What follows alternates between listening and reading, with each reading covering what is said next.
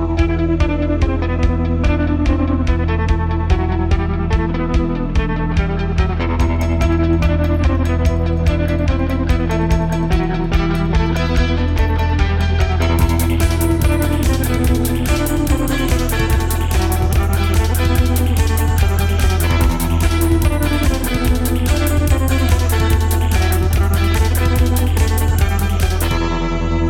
to None Dare Call It Ordinary, the podcast that digs into the unusual, unorthodox, and downright unsettling beliefs found at the depths of the internet and the heights of paranoia. I'm your host, Dylan, and with me is the armored Brent. Oh, very apt. That's perfect, because I am Indeed. Armor. Yeah, the full armor of God, which you need to go forth and battle those demons. Yep. I almost left off the helmet of salvation. It was sitting downstairs, but I was like, oh, can't forget that. I ran down and got it. Forget the helmet of salvation. I have to admit, though, I am not wearing the shoes of the preparation of the Gospels. Yeah.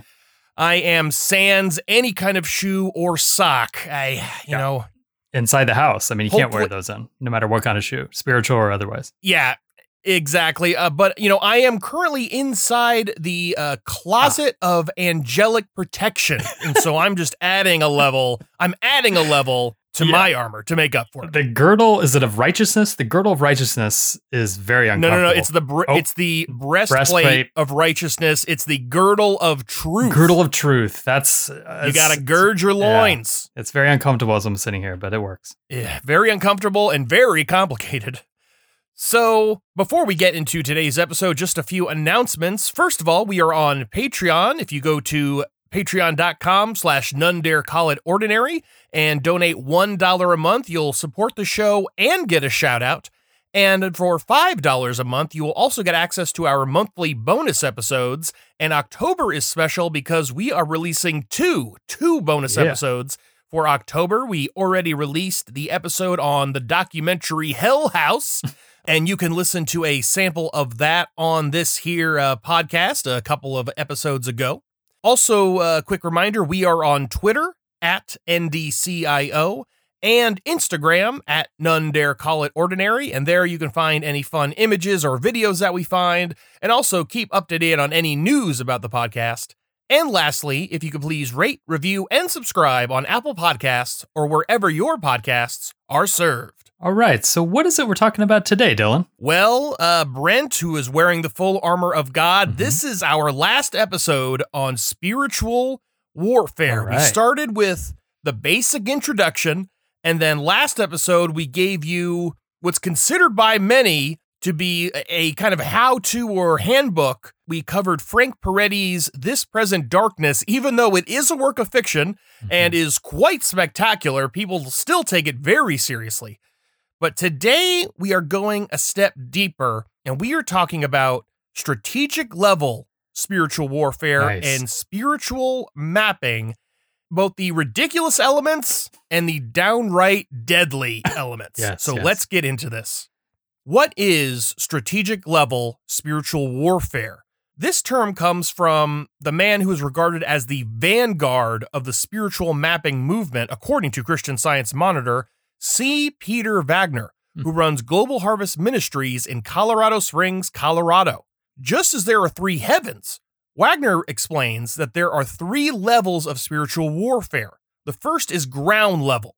This is combating demons possessing individuals. Think like an exorcism, like in The Exorcist. Okay, so it's ground level. Okay, so ground level. Does this include only humans? No pig individuals then? They can't be possessed? That's a good question. That was unexplained in the articles I read. I think the pig, you know, they're the kind of the sacrificial animal here. Yeah. I think it's more about getting the demons into the pigs. Right, We're less, unfortunately. Sadly, there's not a lot of animal rights in the Bible. The pigs we don't really care about. Pretty much the opposite. Yeah. The next level is the occult level. Now, this is combating demonic organizations.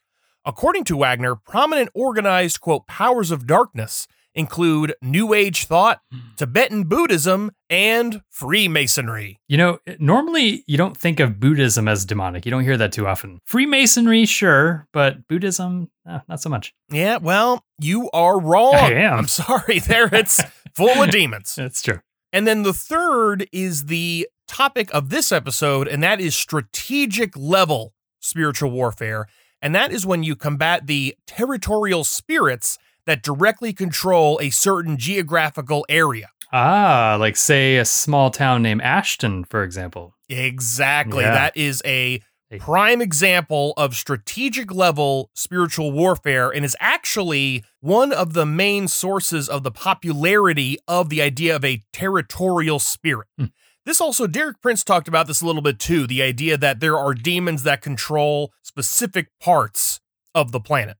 Jonathan Graff, who is the editor of Prey magazine, noted that strategic level spiritual warfare is controversial, to say the least, in the evangelical community. Okay. Quote, a lot of people in the conservative camp say scripture is fairly unclear about how aggressive one is to be, particularly in praying directly against demons or territorial spirits. They say, just pray to God.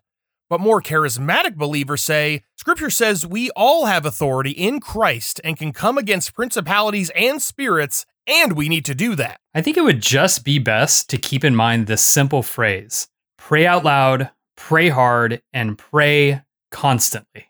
I think that you would cover your bases. I fully agree, and we're going to get into that. And I would add, pray with a lot of people. Yes, you also got to do that. You got to get everybody involved.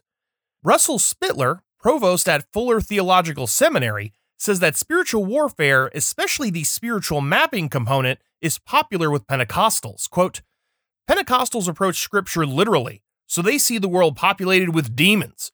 It is not a far step to start naming them, assigning them territories, devising prayer strategies. For Pentecostals, spiritual warfare is not a metaphor, it's reality. So say you're a young pastor, maybe Pastor Hank from This Present Darkness, as we mentioned in our last episode, the book, and you see a Pentecostal, speaking in tongues with their hands waving about, eyes rolled back in their head. You may very well try to cast what you would consider to be a demon out of them, but really it's the Holy Spirit. Exactly. So I can only imagine casting out the Holy Spirit is a huge no-no in the spiritual warfare playbook. So it's definitely confusing. That's the opposite. Yes. Yeah, that's definitely the opposite. Don't want to cast out the Holy Spirit. That is no. That's in the demonic warfare 101 book is casting out the Holy Spirit. So true. Now let's get into specifically spiritual mapping. This term was coined by George Otis Jr., and he defines it this way, quote, spiritual mapping is the discipline of diagnosing the obstacles to revival in a given community. Through fervent prayer and diligent research, practitioners are able to measure the landscape of the spiritual dimension and discern moral gateways between it and the material world. It answers the questions, what is wrong with my community? Where did the problem come from? What can be done to change things?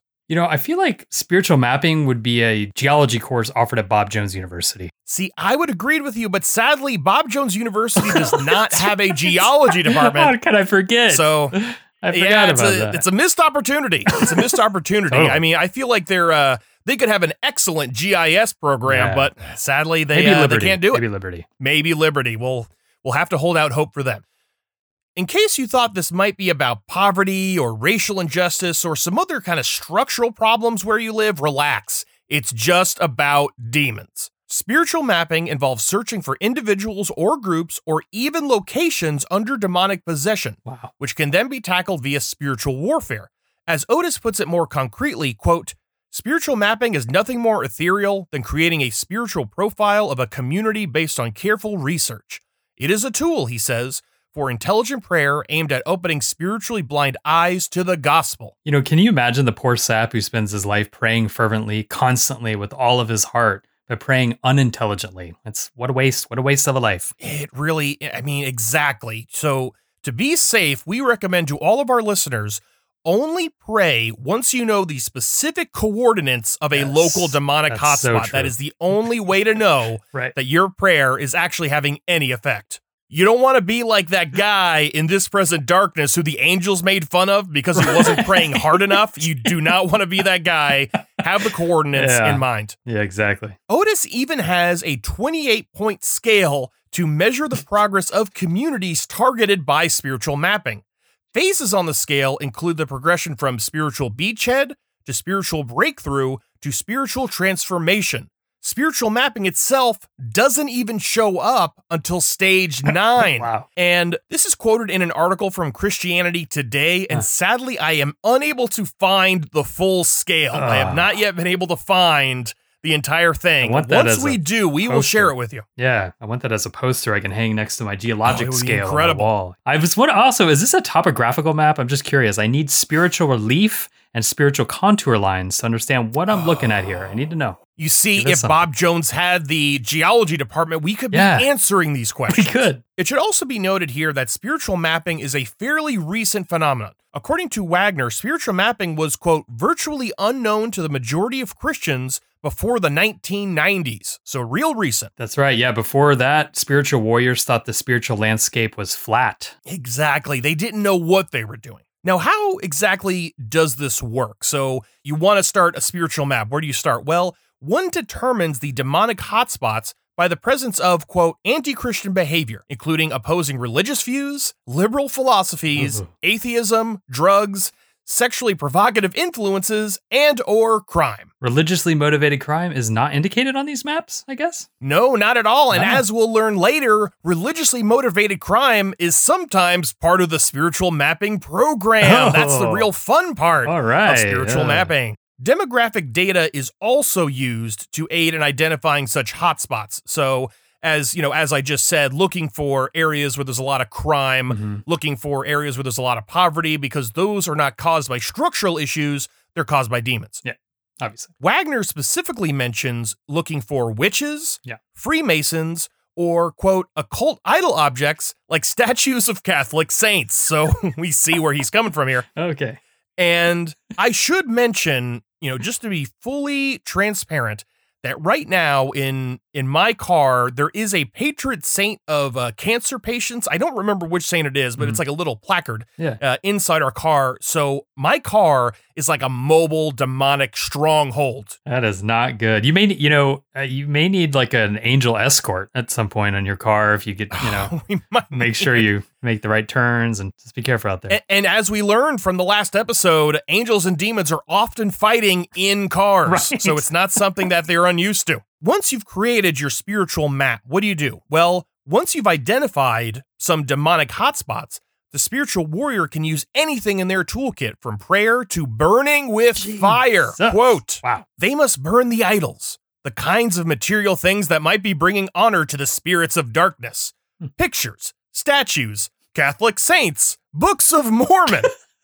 The witches and warlocks had surrounded the area. When the flame shot up, a woman right behind Doris, who is Wagner's wife, screamed and manifested a demon, which Doris immediately cast out. Ew, nice job. Quick response. Way to think on your feet, Doris. Instantly cast that out. We know Doris was wearing the shoes of the preparation of the gospel. She was mobile and available. Exactly. She knew what she was doing. Now, this is all so far very abstract. Let's find some real-world examples of this happening and being successful. Christian Science Monitor details Otis's work as a global demonic consultant of sorts. Quote, he has visited cities worldwide and offers pastors a roadmap, including questions on the spiritual history and dynamics of their cities. They should gather, for example, detailed information on the status of Christianity, prevailing social bondages, historical events that cause trauma, predominant philosophies and religions, and human groups and demonic powers that pose spiritual opposition. You know, Otis is basically building like a Christian GIS, just geographic information system. But he should call it DIS, Demon Information Services or System, actually. Yes. But unlike GIS, which is a software using various map layers for storing and analyzing spatial data for information processing, he's using the vast network of useless nonsense to process more useless nonsense. So it's using the power of technology in a visually appealing way, display a bunch of false information, which is really, is that not social media? Yeah. But I have to say, the way you're talking about the DIS is that, spiritual mapping kind of died out. It's not super popular anymore. It was like the 90s and the early 2000s is when spiritual mapping was real hip. Yeah. And I could just imagine all of the incredible spiritual mapping apps that would have been available in the App Store. God, yes, it would be like that app Citizen. Yeah. With Citizen, you can, report crimes in your area, but instead of, your run-of-the-mill criminals, you could report criminals against Christ and just have a nice little handy, crowdsource it. We need to crowdsource the spiritual mapping project. Kidding. That's brilliant. Now, one of these successful real-world examples of spiritual mapping working, according to Otis, was in Hemet, California. Bob Beckett, a new pastor in the area, used a map to mark places in the city where potential demonic activity was taking place, including, quote, controversial religious centers, cults, youth gangs, and the West Coast's largest methamphetamine manufacturing facilities. It's unexplained how the pastor knew where that last one was. I think he should have probably, instead of marking it on a map, maybe told his local police department. I think they would have been interested. That might have been smart. And actually, I think we need to write a new novel with a new Pastor Hank, who is like Hank, but from Breaking Bad instead of This Present Darkness. Oh, man. That's incredible. So Beckett's spiritual mapping endeavor started with a property he himself was going to buy. Once he discovered that it used to be a, quote, transcendental meditation hot zone, he pulled out an area map and marked the spot. So there are like Beckett guides for baseball, basketball, football cards. I wonder if there are Beckett spiritual maps, just to kind of get a price on them. I think he is the guy. Okay, he is the person you look to. Okay. He's just a living Beckett guide. Once Beckett assembled his kind of spiritual map, his map of all the demonic hot zones, he reached into his spiritual toolkit, and what he pulled out was prayer. After prayer targeted specifically at these locations, the pastor and his congregants noted a dramatic improvement. Drug production had decreased, corrupt cops had been fired, gang members had become Christians, cults were broken up, and Christians now held key political positions. So only one cult allowed, the spiritual mapping cult. Got it. Exactly. Otis holds Hemet as an incredible success story and notes that it was Beckett's perseverance that won the day. Quote, God didn't move in Hemet until Bob bought a burial plot in the city. Another case study is Cali, Colombia, quote, home of the infamous drug cartel. And no, it doesn't say which one, just the infamous drug cartel. That one. These articles were written a few decades ago when I think there were maybe fewer drug cartels, because it seems there's a whole bunch. Yep. The pastors in Cali, Colombia first started by gathering intelligence from the 22 administrative zones in the area, including political, social, and spiritual strongholds. Then they gathered thousands into a soccer stadium for all-night prayer vigils. Jeez, that's damn worst soccer game ever. Let's assume they kept playing soccer. Excuse me, worst football game. Oh my God. This is in Colombia Jesus. after all. I just revealed I'm an American. I was trying to hold that secret for so long. Yeah, now everybody knows. It's a sad fact. These vigils led to fewer homicides, cartel leaders being arrested, and more people going to church. A less rigorous approach, but still a success story, was followed by Ruggles Baptist Church in Boston. Larry Showalter, a pastor at the church, explains that their focus is the universities, which harbor a, quote, rampant spirit of unbelief. Oh, yep. We know all about this from the last episode. There's always a prince. Yeah, there's always a prince of Babylon possessed Professor Langstrat at every university. Check your philosophy departments, check your psychology departments, your pre-med. Exactly. You think Whitmore College is bad? Just hang out at Harvard for a few days and tell me there's not a demonic presence there. Seriously. So what was Larry Showalter's approach once they identified these universities, these rampant spirits of unbelief? Well, according to him, quote, we would pray against that spirit in the opposite way, for faith to rise up and to dominate. Yeah. Next, we're going to cover a more controversial success story, although we're going to start with the success part, and later in the episode, we're going to cover the more controversial parts of this story. Yeah. And this is the story of Thomas Muthi. Muthi is a member of the New Apostolic Reformation. They're the umbrella organization of folks. I mean, Otis is a part of this, Wagner is a part of this, and it's the kind of the spiritual mapping church.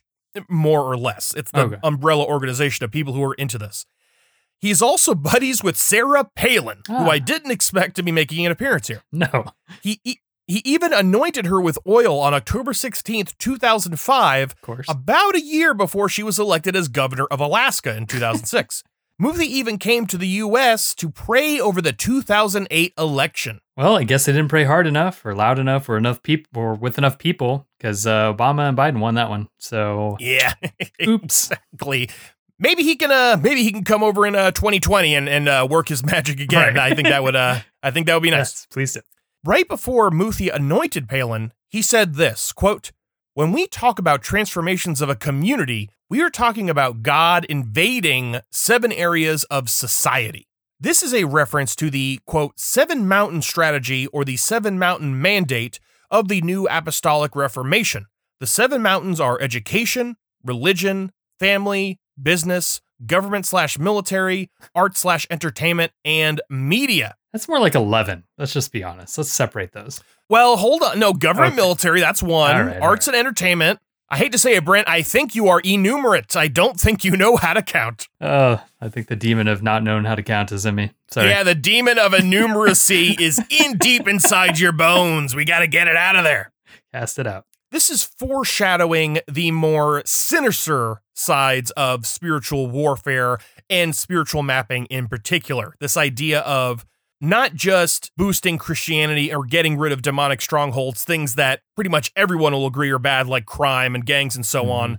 But the end goal is often to actually take over these communities and to turn them into essentially Christian theocracies. Yeah, exactly. But we have some more fun stuff to get through, such as the fact that Thomas Muthi is also a witch hunter and Pentecostal preacher. Okay. So the show Supernatural. Got it. Oh, yeah. Or the show Preacher, actually. Either one. You know, actually, I wonder, though, if if a witch hunter is more prestigious career. Like maybe you start off as like a ghost hunter and you work your way up. I feel the witch hunters are more active, especially when you are outside of the United States, as it turns out. That's true. Good point. But the reason we're talking about Muthi is not because of Sarah Palin. It's not even right now because he's a witch hunter, but it's because he is another spiritual mapping success story.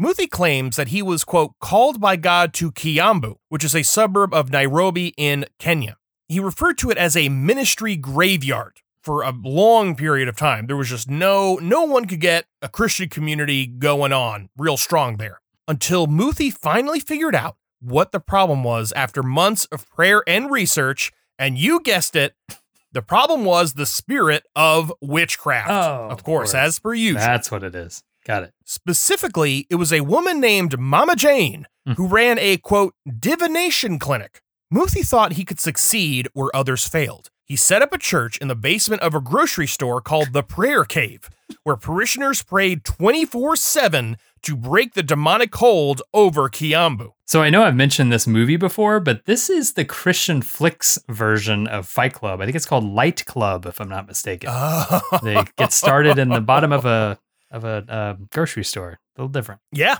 Yep. Yeah, it's probably based on Muthi. It probably is. Muthi says that Mama Jane counterattacked, but eventually Muthi and his church and the Prayer Cavers were successful. So I'm curious, like how she counterattacked. Like, wonder what that meant. I know. I want to know too. It was unclear. He left it very vague. Sure he did. And once he was successful against Mama Jane, quote, the demonic influence, the principality over Kiambu, was broken. Mama Jane left shortly thereafter, and the whole community improved. Quote, the atmosphere changed dramatically. Bars closed. The crime rate dropped. People began to move to the area, and the economy took an upturn.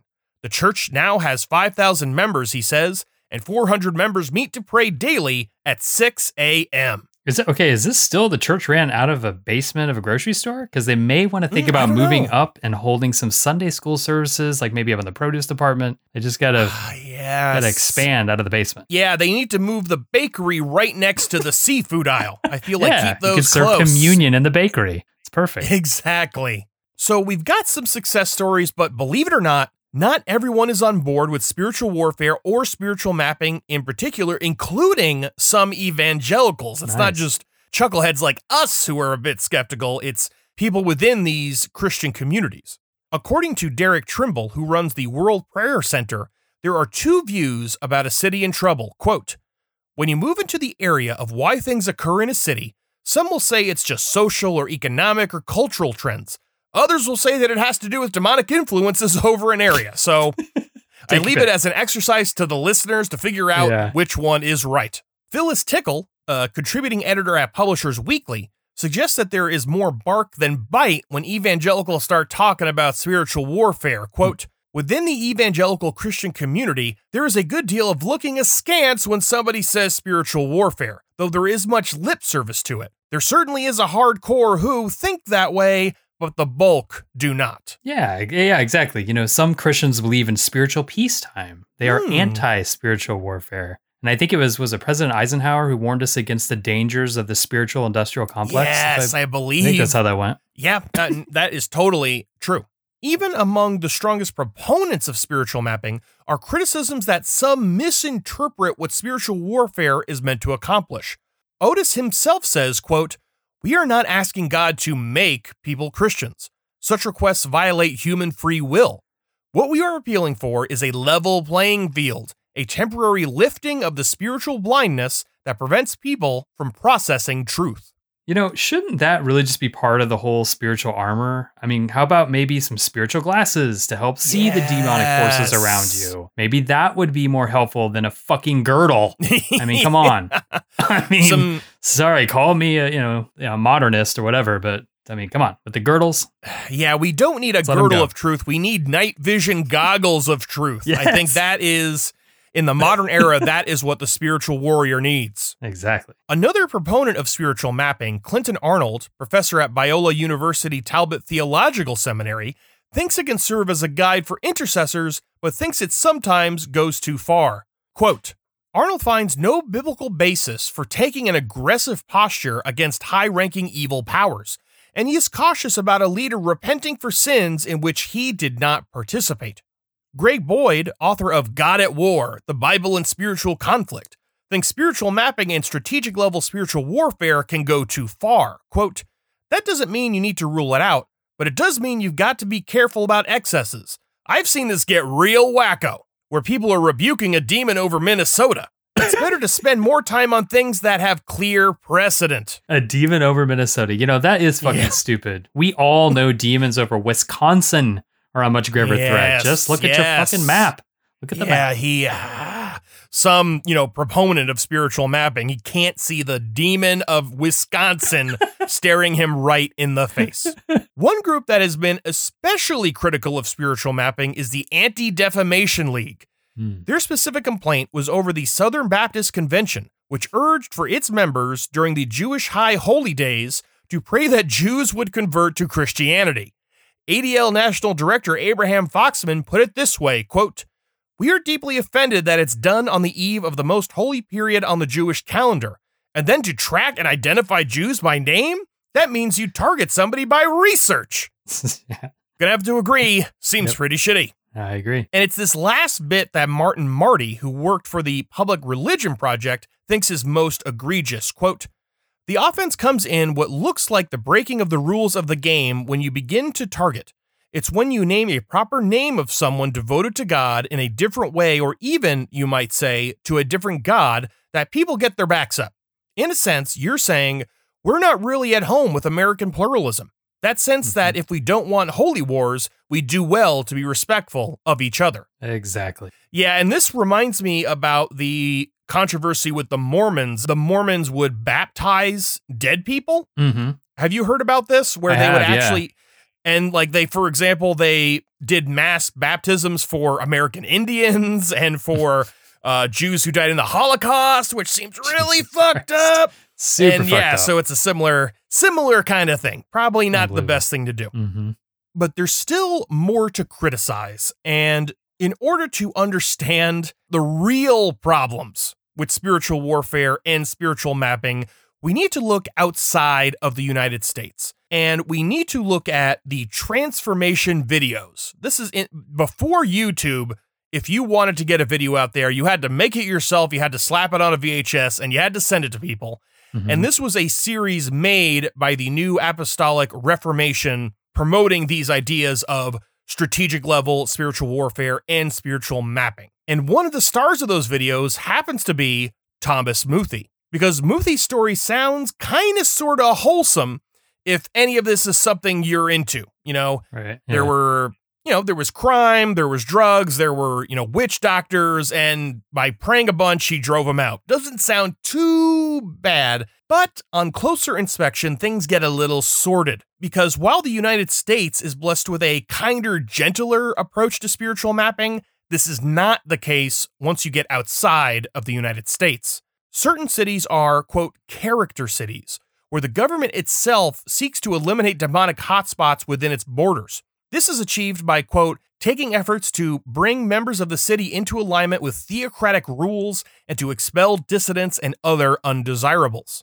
This is even briefly mentioned above when we talked about the, quote, success story of Hemet. One of the signs of success, after all, was that, quote, Christians now hold key political positions. South American and African countries take this to a whole different level, promoting, quote, witch hunts in Africa, endorsing death squads in Guatemala, the de-Catholicizing of Brazil, and the mythology of miraculous curing of AIDS in Uganda. Yeah, there's nothing funny about this. This shit's fucked up. It is fucked up, and we are going to dig even deeper. And we also mentioned before that Seven Mountains mandate, and this really takes on a whole new meaning once you go outside of the United States, where the goal is to take the reins of government, of media, of business to instill not only a Christian theocracy, but a total Christian control of the local culture to really, get every single component, not just the government. Right. And to really dig into the heinous elements of this, there is an excellent article by Rachel Tabachnik, who wrote for Talk to Action. She argues that this is the real end goal of the spiritual mapping movement, a global Christian theocracy. God, fucking nightmare. Indeed. Her argument starts with the aforementioned Transformation series, which was a series of videos featuring the spiritual mapping success stories described above. She delves into detail about what these videos suggest will happen after the demonic stronghold is broken through intensive prayer. Quote, this allows the spirit-filled Christians to take control of government and societal leadership and bring about miraculous transformations to the community. These communities are then filled with smiling people celebrating their freedom from the bondage of the previous social ills. The message is clear. A world controlled by spirit-filled Christians and purged of everything else will be transformed. A utopia free of sickness, poverty, and crime. It is the ultimate faith-based program. Yeah, and if you don't believe in any of this Christian theocracy nonsense, that's okay, because you can just leave peacefully and nothing bad will happen to you. That's how these things always go down in history. Oh, absolutely. No, it's just like Richard Spencer's white ethno-state. It's going to be peaceful. It's not that he doesn't like non-white people. He just wants to make it illegal for non-white people to be near him. And so clearly, he's going to be peaceful in instituting any kind of white ethnicity. Exactly. So let's start at the top, the first Transformations video. Transformations 1. The first video in the Transformations series covers the above-mentioned Thomas Muthi, whose diligent work drove out the occultist Mama Jane and led to the Christian rebirth in Kiambu. But, believe it or not, things are not as they seem in Kiambu. First of all, Mama Jane, totally still there hanging out, at least as of the release of the video in 1999. You stand your ground, Mama Jane. Come on. Oh, absolutely. Absolutely. Fuck these people. Also, Tabachnik reports that the spiritual mapping movement has taken a bit of a violent turn in Kenya. Quote, in Kenya, mobs recently have killed elderly people accused of witchcraft, and this past May, 11 elderly Kenyan men and women were burned and lynched in Kisii, a provincial town in Kenya. The raiders, as they were called, according to one news account, claimed the burning of the suspects would bring peace to the area. That's fucking horrible. Really, really disturbing. Another success story, quote unquote, mentioned in Transformations 1 is Guatemala in the form of Harold Caballeros, a former presidential candidate and founder of El Shaddai, a 9,000-member church in Guatemala City. So who belonged to El Shaddai? One congregant was Erwin Spirison, former director of Guatemala's Policia Nacional Civil, the PNC. The New York Times shed some light on what fun activities the PNC were up to. Quote, the officers in these squads belong to evangelical churches, the official said, and see the extrajudicial killings of gang members, known here as social cleansing, as holy work. But they also have begun to commit crimes for their own profit. That's how these things usually go. Yeah, nice. Yeah, see, the problem isn't the theocratic social cleansing. It's they're getting money for themselves. getting They're paid. skimming off the top. Right. Now, you might think, look, it's a little unfair to blame Caballeros himself for the actions of one of his congregants, even if he is a rather powerful congregant. Well, when Caballero speaks for himself, it's no longer tenable to hold this. Quote, "The death squads that still function within the PNC and the Ministry of Government are a holy enterprise that is organized by agents and personnel from evangelical churches that know our obligations to society. I must recognize that the story published in the New York Times on March 5th of this year is true. The social cleansing that, together with Carlos Vielman as Minister of Government, we carried out in the institution had to be done and must continue, as I understand has been ordered to the new authorities." How does this reflect on the wider New Apostolic Reformation community? Like, how does it connect to them? Well, as a cherry on top to this story, C. Peter Wagner himself thinks that Caballero, who ran for president in Guatemala in 2007, is just a wonderful guy. Quote, "Christians in the global south are way ahead of us in this area. The values of the kingdom of God should penetrate every level of society, and they understand that. Caballeros is doing it right, going right to the top and taking dominion." Jesus. Thanks, evangelicals. Not only did you overwhelmingly vote for the worst human possible to become president of the United States, you started this horrible shit all over the world. Influenced it. Yeah, it is great. It's the True Colors show once they're in communities where they're allowed to blossom. Right, exactly. Now let's take a quick look at Transformations 2. The second video in the Transformation series has some, shall we say, interesting takes on recent Ugandan history. Quote, "The last segment of this video is a rewriting of Ugandan history as a Manichaean battle between born-again Christianity and devil worship. Again, the story includes a witch doctor, and this one dies after the prayers of the intercessors. The battle ends in the triumphant New Year's event on December 31st, 1999, at which a covenant, signed by President and First Lady Museveni, dedicated the nation to God for 1,000 years. Ah, it's like the New Jerusalem from the book Revelations. Exactly. The new Uganda. The revival portrayed in the movie is claimed to have resulted in instantaneous healing of thousands of AIDS patients. Narrator George Otis himself claims these miracles were confirmed by astounded doctors.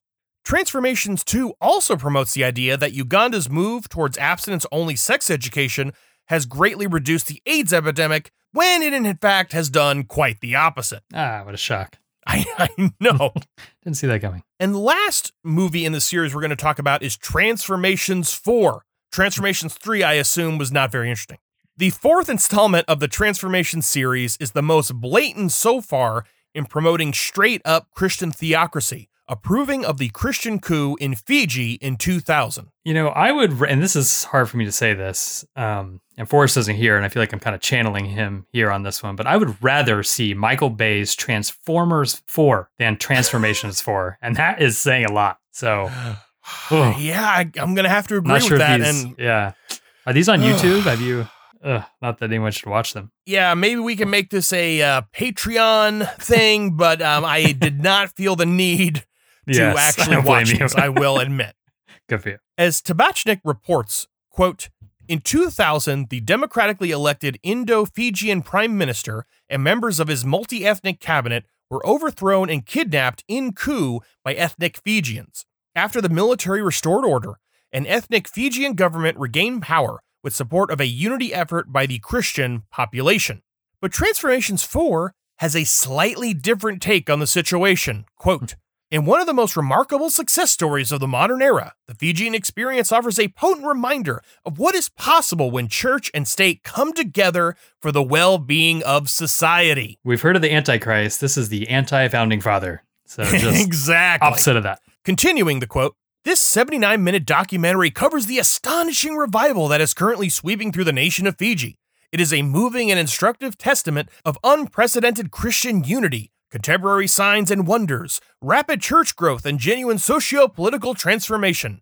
The breath of God has revived even the land and the sea." I would have thought that the skies would have been revived by the breath of God. Apparently, Nope. God only breathes underwater and through solid rock. So Yeah, I mean, he works in mysterious ways. Yeah, we'll never know. So after the coup happened, the video reports widespread physical healing of both people and the economy. Wow. Even the coral reefs improved, and unprecedented numbers of fish were caught. And now the coral reefs are bleached white by God's bad breath, which sucks, I guess. I don't know. You know, I'm going to blame the demons for this one because as we know from the previous episode, they are constantly breathing yellow and red vapors and God, who knows what effect that has on the coral. It's not the acidification of the salt water. It is the demons. I agree. But even in this success story, there was one island which still suffered. So why was this happening? The reason is that the indigenous population of that island killed a missionary way back in 1857. Jeez. And so the island suffered from a generational curse. Good to know that curses are part of Christianity. I had no idea. I didn't either. But don't worry. After hosting their own revival, and of course pitching carved masks and native artifacts into a bonfire, Nice. even this island was able to experience the glory of Christ in the form of the, quote, immediate cleansing of a poisonous, polluted stream. Jesus. Wow. One person praised by the video is Asenica Cacao, who is praised for her work as the Minister for Social Welfare and Poverty Alleviation. The video says that she and her colleagues have formed a nation, quote, where God is glorified on the floor of Parliament, and where, quote, national government has declared a year of forgiveness and reconciliation, even forming a new government department focused on reconciliation, where government officials travel to other nations not in their official capacity, but as missionaries carrying the torch of revival and sharing what God has done in their land. Somehow, though, there are people who have a slightly different take on cacao. I know it's hard to believe, but they're there, and this is what they have to say, quote, others have described this supposedly utopian period between the 2000 and 2006 coups as a time of growth in poverty, squatters, and religious-based attacks on Hindu temples. Asenica Cacao is quoted as likening the non-Christian Indo-Fijians to, quote, wild weeds which take up too much space in the country. Whatever. Wild weeds are robust, resilient, and strong. So I'll take that as a compliment. Yeah, absolutely. You keep being a wild weed. The NGO submission to the Committee on the Elimination of Racial Discrimination concerning Fiji also notes some disturbing ideas espoused by Cacao. Quote, Adi Asenica Cacao likened squatters to, quote, thieves because they lived illegally on someone else's land. Cacao, who was the state minister for housing at the time, said that police should make, quote, every effort to round up and remove squatters. And, to top it all off, Cacao, in a bizarre story, was arrested in the San Francisco airport for attacking a woman with her shoe. Oh, God. Nothing screams take what I'm saying seriously like assaulting a random person with your shoe. I agree. The only exception I'll take, though, is the man who threw the shoe at George W. Bush. That was truly incredible. Yep, he had a good point there. And to end the series, we're going to take all this back to the United States. Because even though the most extreme elements of this are happening outside our borders, it's still partly happening here as well. So, for example, we have a group called the Promise Keepers. Mm-hmm. And this is an organization, they talk about standing in the gap for our nation, or standing in the gap for godly government. The idea that we need to turn the government into a Christian-oriented government. And to be clear, you know, they're not talking about the store the gap, right? I mean, I just want to make sure. No. Okay. Yeah, don't stand in the gap. Okay. No, yeah, it doesn't mean that you should start a 24/7 prayer vigil in the basement of a Gap. But if you are shopping at the Gap, you better be praying. I mean, let's don't. Exactly. Yeah. And there are also dominionist publishers, and dominionists are Christian theocrats, which we will definitely be covering in another series. Absolutely. Right. But some dominionist publishers, they take this spiritual warfare language and apply it to their project. So, for example, we have Wall Builders, which takes their name from Ezekiel 22:30, and they publish books about conservative politics in the name of spiritual warfare. Any connection to the We Build the Wall, Brian Kolfage, MAGA people? No, probably not. No, I don't know. Not that I know of. Actually, no, don't merge not, them. actually. I say that sarcastically. The presidential prayer team also promotes prayer as a form of spiritual warfare to support George W. Bush and his foreign policy. Foreign policy? The Iraq war debacle? Well, Jesus, yet another clear example of how prayer surely doesn't work. Or I'm sorry, they didn't pray hard enough. Or maybe it wasn't they didn't pray out loud, maybe. That was it. Or with enough or they people. didn't get enough people. Yes, yeah, there's a lot of possible mistakes. There's a lot of possibilities. Pro-life groups also often intermingle spiritual warfare lingo into their protests, and they see abortion itself as resulting from demonic influence.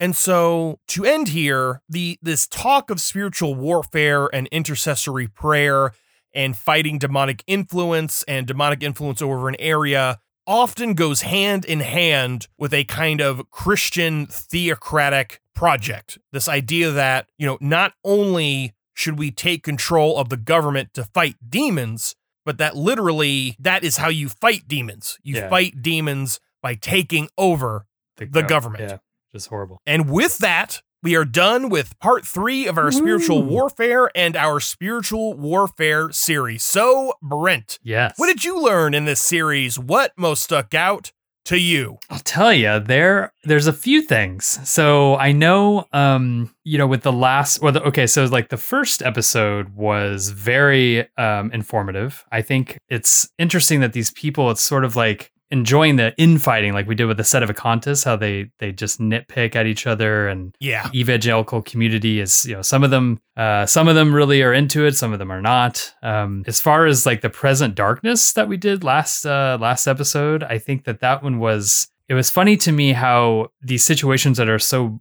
kind of boring and mundane in a small town, they see it as, on another realm, there's like a massive cosmic battle with fighting of powerful giant entities trying to influence the outcome if, like Edith comes to church or that day or whatever it is. Yeah. It's just very simple and strange how, I don't know how that goes. But like the act of an old woman coming to cast the tie-breaking vote is turned into this epic confrontation between her and an invisible demon. Exactly. Yeah, there's just so much importance behind everything that we do. I think also, as far as it's fun this is sort of like got a D&D aspect to it as you've mentioned before.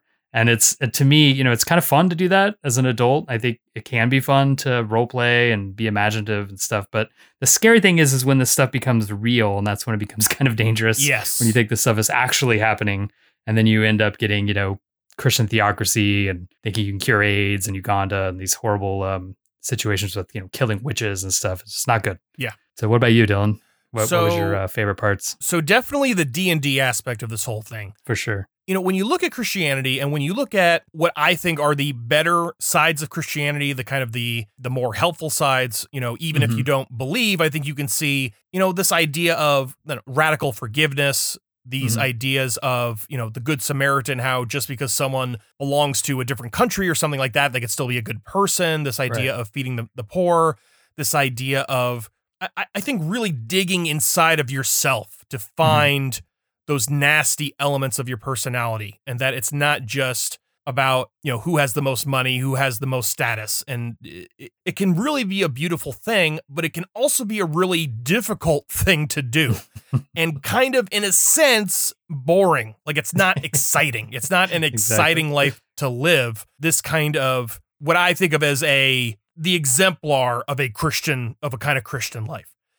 And this makes it way more exciting. It's literally demons and angels, and you're in the thick of it. And it reminds me a lot of QAnon, actually. Yes, which, if you want to learn more about that, highly recommend QAnon Anonymous. Always want to shout them out. But it's funny to me how so many people ask, how can people believe in this? That some rando anonymous dude on 4chan and then 8chan is actually some high-level military officer who knows all these secrets and is dropping all these hints.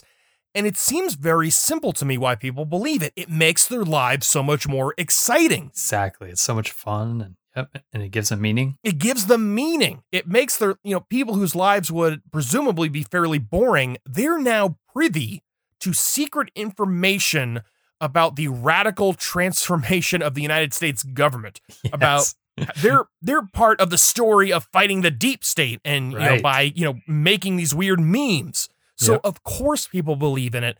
And I see the same thing here where, if D&D is real, that's incredibly exciting. And it's something that people are going to want to be a part of. Yeah. So I think that's one of the main things is the D&D aspect and how I think it's an easy way out. I think it's an easy way out of the what I think of if you're going to be a Christian, the hard Christian work of, helping your community, helping with poverty and also kind of digging inside of yourself to find the hard bits. That's hard. But believing that when you're praying and that's giving an angel a sword to fight a demon, way more exciting. Oh, yeah. Second of all is kind of going into this episode and looking at the, stuff in Uganda and the witch hunts and the Christian coups and all this kind of stuff. We need to always judge organizations and practices in the context in which they're the most free to do whatever they want. And Yes. I think a lot about this with, I've had this analogy with Trump, actually, where Trump is a master arsonist in a building which has a really good sprinkler system. Yeah. And I think a lot of people judge his presidency without taking the sprinkler system into account. The fact that Trump is not free to do whatever he wants. Right. And so I think it would be a mistake to judge him just in terms of the actual consequences. What matters is what does he want to do? Yeah. What is he capable of doing? Yeah. And it's like, I've said before that if you had a roommate that was an arsonist, but didn't do any damage because you had a really good sprinkler system, it's fine to criticize him. It wouldn't be like, look, nothing bad happened. I mean, he's because your sprinkler system works really well. I think the same. I kept thinking about that in this episode, where when you look at the spiritual warriors, when you look at these high-end guys in the New Apostolic Reformation, in the United States, where there are, there's a lot of separation between church and state, is the primary factor, and we have strong civil institutions. The end game does not play out in the same way. What you have is you have people, praying in a church that there'll be less crime and gangs. But as soon as they're free to do what they really want to do, they do some nasty shit. Things. Exactly. And I think this needs to be criticized with that in mind, because that's the real face of this. It's real goofy and fun when they're in the United States and can't pull this shit where they're pulling coups or killing people because they think they're witches. Right. And I think it's really important in general to judge them on that basis. You have to judge someone when they're the most free. You judge the arsonist outside when they're setting fire to a building that doesn't have a sprinkler system.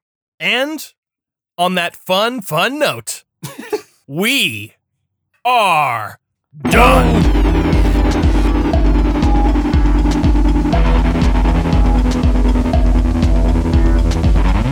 Thank you for listening to None Dare Call It Ordinary. You can find us on Twitter at NDCIO, Instagram at None Dare Call It Ordinary, and send us an email at nonedarecallitordinary@gmail.com. For only $1 a month, you can become a patron at patreon.com/nonedarecallitordinary. For information on all our episodes, as well as links to our YouTube channel and Discord server, head over to our website at nonedarecallitordinary.com. As always, we ask that you please rate, review, and subscribe on iTunes or wherever your podcasts are served.